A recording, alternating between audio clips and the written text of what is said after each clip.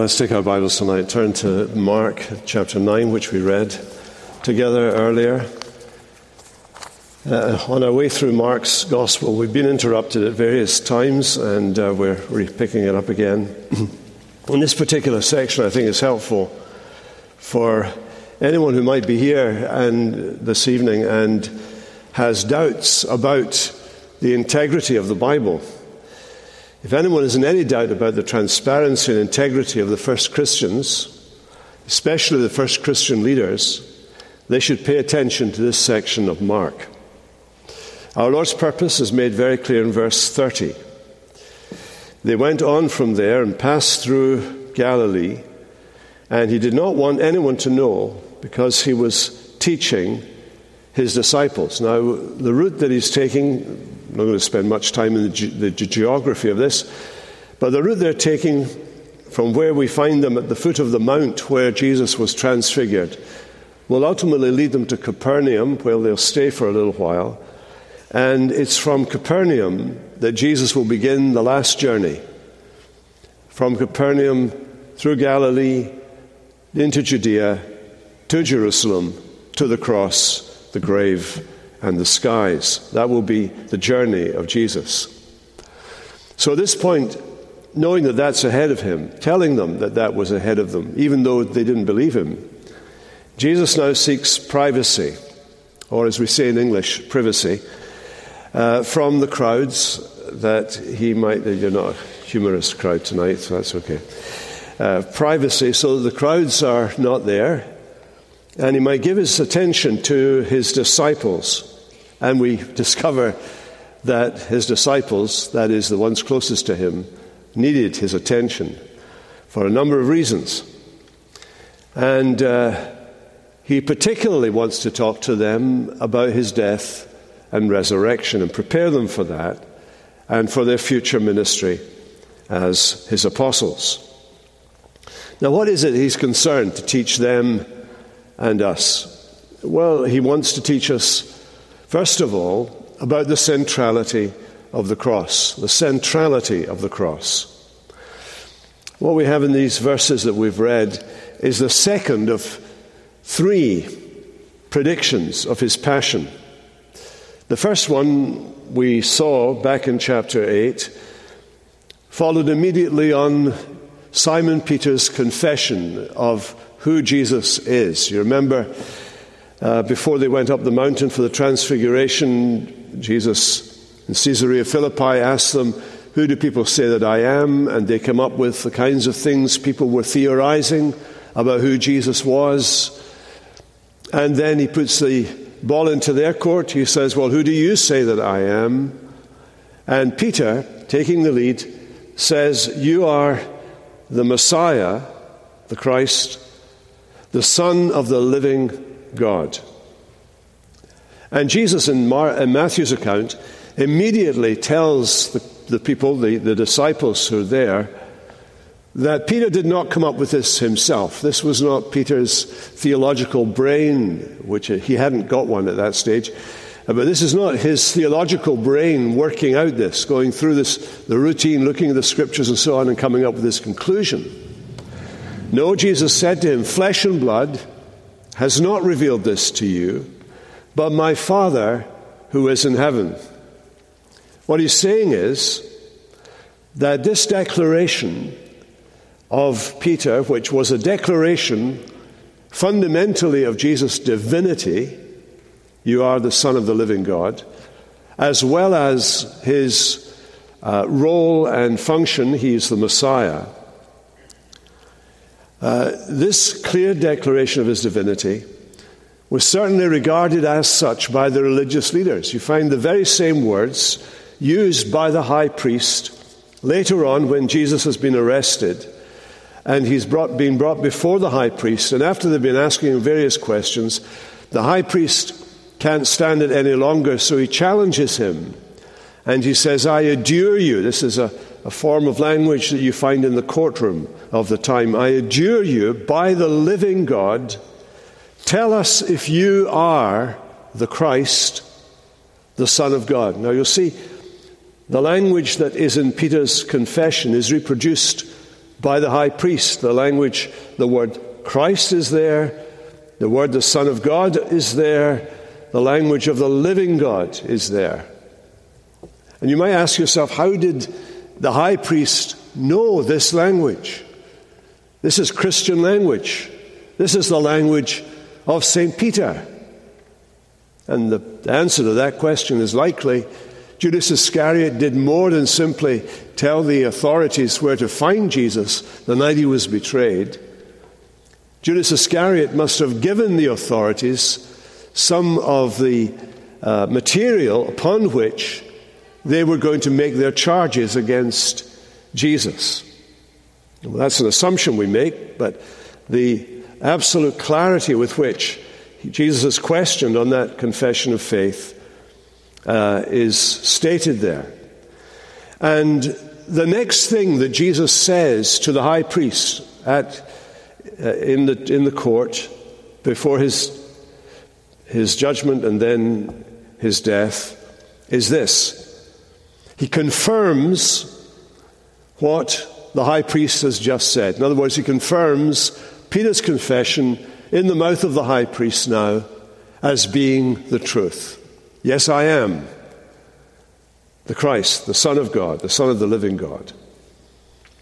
And he goes on to say this: you will see the Son of Man seated at the right hand of power. That is another word for God among the Jews. The Jews avoided using the name God or Lord because those were too holy, and so they would insert something else like the word power in its place. Seated at the right hand of power and coming in the clouds of heaven. The clouds of heaven are representative of God right throughout the Old Testament. And immediately he said that, the high priest tore his robes and said, he has uttered blasphemy. In other words, on Jesus' confession of his claim to deity lies his condemnation and his crucifixion. Now, it's against this background, then, that when we come to our verse this evening, his claim to deity, Jesus begins to teach them that the Son of Man must suffer many things and be rejected by the scribes and the chief priests and be killed and after 3 days rise again. By the way, that's from Mark chapter 8. That's after Peter has made the confession. And when we come to Mark chapter 9:31, we discover that that's what Jesus has been saying. The tense of the verb used is in the imperfect, which means he had been teaching them all of this time, right from the time that he was confessed by Peter back in chapter 8, that period. And now, during the walk that he'd had with the disciples, he had been teaching them about his passion, telling them about this. It had been a constant theme of his teaching from chapter 8:31, and now he's resuming it. He's resuming it in a more formal way. He was teaching his disciples and saying to them. And here in Mark 9:31, the Son of Man is going to be delivered into the hands of men, and they will kill him. And when he is killed, after 3 days he will rise again. Now, in this lesson that Jesus teaches the disciple, he makes two claims for himself. He claims, first of all, to be the Son of Man. The Son of Man. Now, this was an astonishing claim and title for Jesus to use about himself. Its use goes back to Jesus himself, and he uses it of himself. No one else dreamt this one up. This is the normal way Jesus refers to himself in the Gospels, the Son of Man, which brings together the Son of God language and the human language of the Messiah. In Mark 8:31, he substitutes Son of Man for the title Messiah or Christ. When that word Christ or Messiah is rightly understood, John Calvin says, it embraces all that is contained of our salvation. But in Jesus' day, the title Christ or Messiah meant different things to different people. So Jesus replaces its use and calls himself the Son of Man. Now that title or that designation comes directly from the book of Daniel in chapter 7. If the title Messiah identifies Jesus as the Davidic king that Jews were expecting, the title Son of Man points to a higher dignity still. Let me read to you from Daniel 7. Daniel says, I saw and behold, with the clouds of heaven there came one like the Son of Man.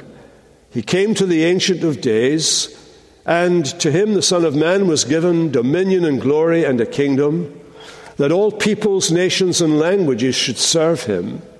His dominion is an everlasting dominion which shall not pass away, and his kingdom one that shall not be destroyed.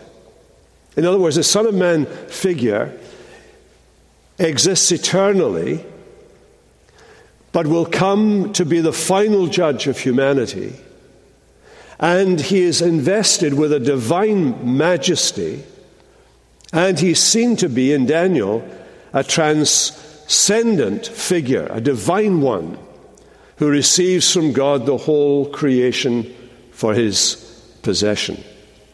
Jesus, by calling himself the Son of Man, is calling on all of this language with which to see him. It's a divine claim. And the mystery of the divine claim is that he's the Son who emanates from God, but he's also human. So that's his first claim, the Son of Man. But the second thing that he's claiming in this passage is that he is the suffering servant of the Lord. That language comes from Isaiah, the prophet, the great prophet, 800 years before Jesus was born. In the book of Isaiah, in chapter 6, Isaiah goes into the temple, or at least he goes to try and get into the temple, and finds he can't get into the temple because he sees the Lord of hosts, the God of Israel, and the fullness of God fills the temple and is shaking the temple. And Isaiah says, I saw the Lord high and lifted up. High and lifted up. That's in chapter 6. Later on in Isaiah, in chapters 15, around that, he begins to discuss the question of Israel's failure and exile, and then its future salvation. And as he talks about the future salvation of Israel, he also talks about the future salvation of the world, that is, Gentiles as well as Jews. And as he talks about that, he introduces us to a figure, mysterious figure, called the servant of the Lord. And as he describes him, as Isaiah describes this figure, he's a representative figure. He acts in obedience towards God and in salvation towards God's people. In fact, there are some points when you're reading Isaiah, you think, who am I listening to here? Is this God speaking? And then you find out it's the servant speaking. But when the servant speaks, he sounds like God. He uses language. He talks as God to people. So we find the servant speaking for God and as God. It's the servant who says, I am he who comforts you. Using the same formula that Jesus will use when he says, I am the way, I am the good shepherd, I am the door, and so on, that language. And we read that it is this servant who is being talked about when it says of him in Isaiah 52, he shall be high and lifted up. Is the God of Israel high and lifted up? The servant will be high and lifted up. What is true of the God of Israel is true of the servant. And yet no sooner is he identified with the God of Israel as his true identity, then Isaiah goes on to describe him in very human terms, and especially to describe him in his suffering and in his death. Isaiah 53.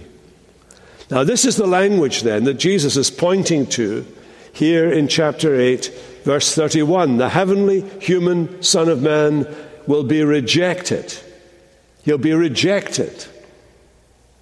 Language that comes from Psalm 118, where the chief cornerstone of the temple, everything in which the temple is built and towards which the temple is ordered, this one will be rejected by his own people. Jesus will quote this later on in Mark chapter 12, that he is the cornerstone that has been rejected by men. Now, when earlier on in chapter 8, Jesus is coming down the mountain of transfiguration, he said to the disciples, the Son of Man would suffer many things and be set at naught. Those words come directly from Isaiah 53, verse 3. He was despised and rejected of men, a man of sorrows, acquainted with grief. He's the suffering servant of the Lord. The one who has the identity of the Lord God of Israel, who created everything, is also the suffering servant of the Lord, who comes down among us who are his servants, takes on servanthood himself in order that by his suffering and his servanthood he might win for us salvation. Only through his death could he be raised again from the dead and in turn rescue you and I from death. So the Son of God, who is the Son of Man, is the suffering servant who will be rejected. He will be delivered over into the hands of men, and they will kill him. There's a first century document called the Similitudes of Enoch. And in that document, which Jews venerate, although they don't venerate it as Scripture, it's venerated as something that flows out of Scripture. The Similitudes of Enoch show aspects of suffering related to the Son of Man language. Pictures that bring together both his transcendent majesty and his vicarious suffering, that is, suffering on other people's behalf. It's that becomes suitable for us to express the gospel, the way Isaiah expresses it. It pleased the Lord to bruise him. He was wounded for our transgressions. The teaching of Jesus centers on his death then and now.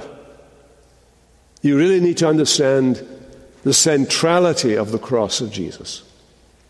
If you're interested in Christianity and you're just new to that, that's where you must begin. That God would have taken on our human flesh in order that he might die for our sins and then be raised again so that we might be reconciled to him. That is the heart of the good news. You're not expected to do that. That's been done for you. He has obeyed. He has been the perfect servant that we are not. And he credits to you his perfect obedience. And he has paid the price, the penalty. He's done that in himself. Well, that's the message Jesus communicates to his disciples. And while it fills our hearts with joy because we've been able to see how it all plays out, the disciples are uncomprehending. It says they did not understand. Now, if you were making this up, if you were merely putting together a story, you would want to make yourself look good, wouldn't you? You wouldn't want it to be written that the high head ones of the church, including Peter and James and John, didn't understand the central message of the gospel. They didn't understand the cross. So the centrality of the cross. But then Jesus' teaching goes on. Like a good teacher, he's interactive. Jesus is not preaching a sermon which is monodirectional, which is very obviously monodirectional, as you nod off. Jesus in his teaching is much more what we do or should be doing in our small groups or in Bible school, interactive. And that's what he's doing when he turns to them and he says, what were you discussing on the way? I heard you having this big discussion. Now, Jesus knows perfectly well, by the way, what they were discussing, but he wants to see if they'll tell him what they were discussing.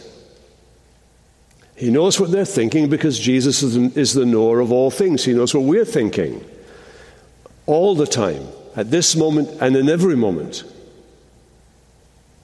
And their response is not very promising. It says they kept silent. And then it tells us why they kept silent. And you understand why they were silent. Because on the way, they were arguing with one another about which of them was the greatest. Which of them was the greatest? Now it's at that point then that Jesus, now they're in a private home by this point, Jesus sat down. Now he always sat down to teach in this interactive manner. And he called the 12. He called the 12. So they knew what was going on here. They were being summoned to his teaching, and he focused their minds. And he said to them, in case they thought he didn't know, he said to them, if anyone would be first, he must be the last of all and the servant of all. This is Jesus' definitive word to every elder, deacon, minister, everybody who might think they're a big shot in the church of God. This is Jesus' word for every Christian. If anyone would be first, he must be last of all and servant of all. This is countercultural, this is counterintuitive, and it's counternatural. It's against everything in our nature. In the kingdom of God, precedence is given to those those lives that are marked by lowliness and humble service. This is where the word diakonos is used. The word for service here refers to a domestic servant. The person who cleans the floors and the toilets and cleans the rooms and does all the grunt work. That's what the servant is. That's what we call our ministers. Ministers are diakonos or diakonoi. That's their job. They have a job to do. Their job is to provide for the needs of others. In the case of a minister, the need of others to hear the word of God. In the case of the deacons and deaconesses, the service that the church requires in terms of one another to one another, the meeting of one another's needs within the life of the church. And it's the word Jesus uses of himself. He is the servant. He is the servant. He is the servant of the Lord. And in this one word, he sets the standard for your life and mine. And to illustrate it, Jesus takes up a little child. And he embraces the child. And he puts them the child in the midst of the group. And he says this to them. Whoever receives one such child in my name receives me, and whoever receives me receives not me, but him who sent me." Now, when he does that, don't think for a moment that he's thinking about the child in its childishness, or the child with its childlike traits that are very nice in children but not so nice in adults. No, he's talking about the social status of a child.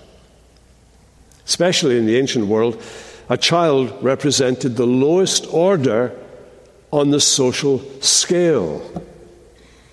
The child was under the authority and care of others. The child had no rights of self-determination or self-expression. What a world away from today that it may be, but that's the way it was back in those days. So to become like a child, as Jesus tells them, to become like a little child. Jesus says that in Mark 18:3. As a way of becoming a Christian, you have to become like a little child, he says. To become like a little child is to reject status and to take the lowest place, to become a little one. In Matthew, we're to become like little children, or we'll never enter the kingdom of heaven.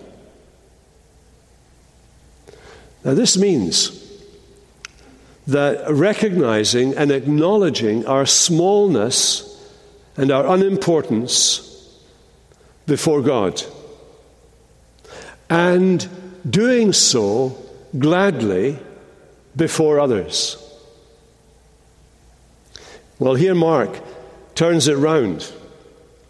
We should be prepared to meet, mix with, welcome, befriend, and treat as significant those whom the world regards as nothing and no one.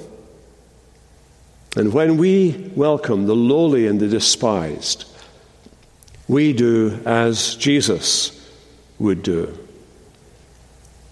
To welcome the lowly is to welcome Jesus.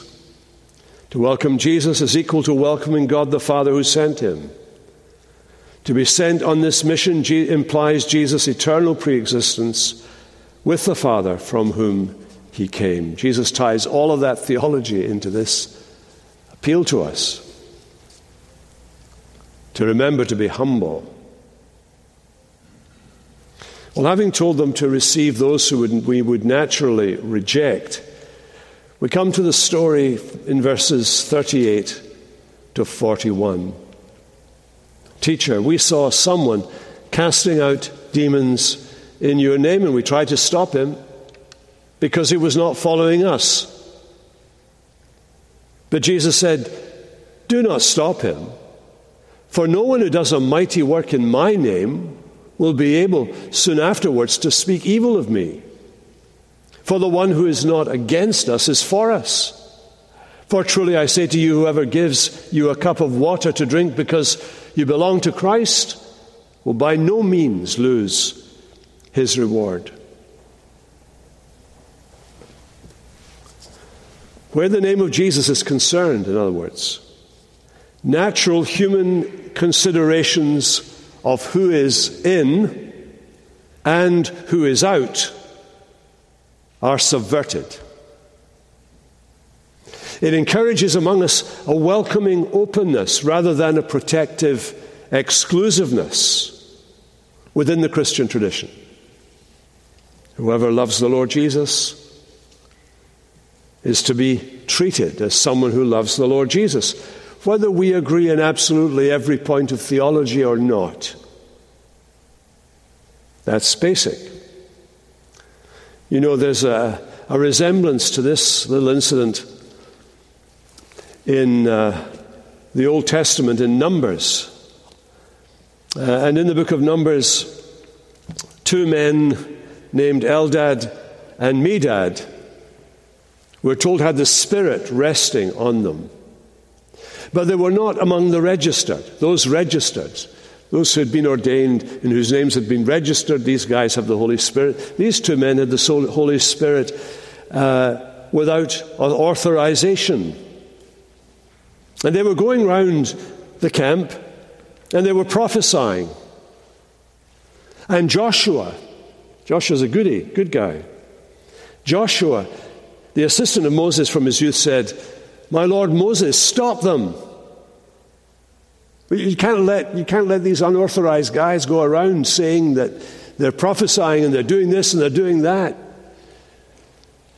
Can't let that happen." And Moses said, "Are you jealous for my sake? I mean, do you think that's threatening me as the leader of Israel? I would that all of the Lord's people were prophets, and that the Lord would put his Spirit on all of them." And that was the end of that conversation. You see how similar that is here. Here's a man casting out demons in Jesus' name. He's not one of the disciples. They haven't seen him at any of their gatherings allowed the Lord when he was sitting down teaching them. But there he is, he's doing it in Jesus' name, and it's working. Spirit's using this man. He's not one of them. And yet Jesus authorizes what he has done. Jesus repudiates John's view that because this man is unauthorized, that he can't do what he's doing. And the words that Jesus encapsulates all of this in are those, "He who is not against us is for us." Therefore receive those who profess Jesus' name and who act as Jesus would. So don't be cliquish, I suppose, is the lesson that we learn there in verse 38. And then the last little section there has to be avoiding temptations to sin. And it's aimed at us. We're not to become a temptation for someone else to sin. Whoever causes one of these little ones, using little ones in the sense he's used it, somebody who's innocent, somebody who is low in status, but they believe in Jesus.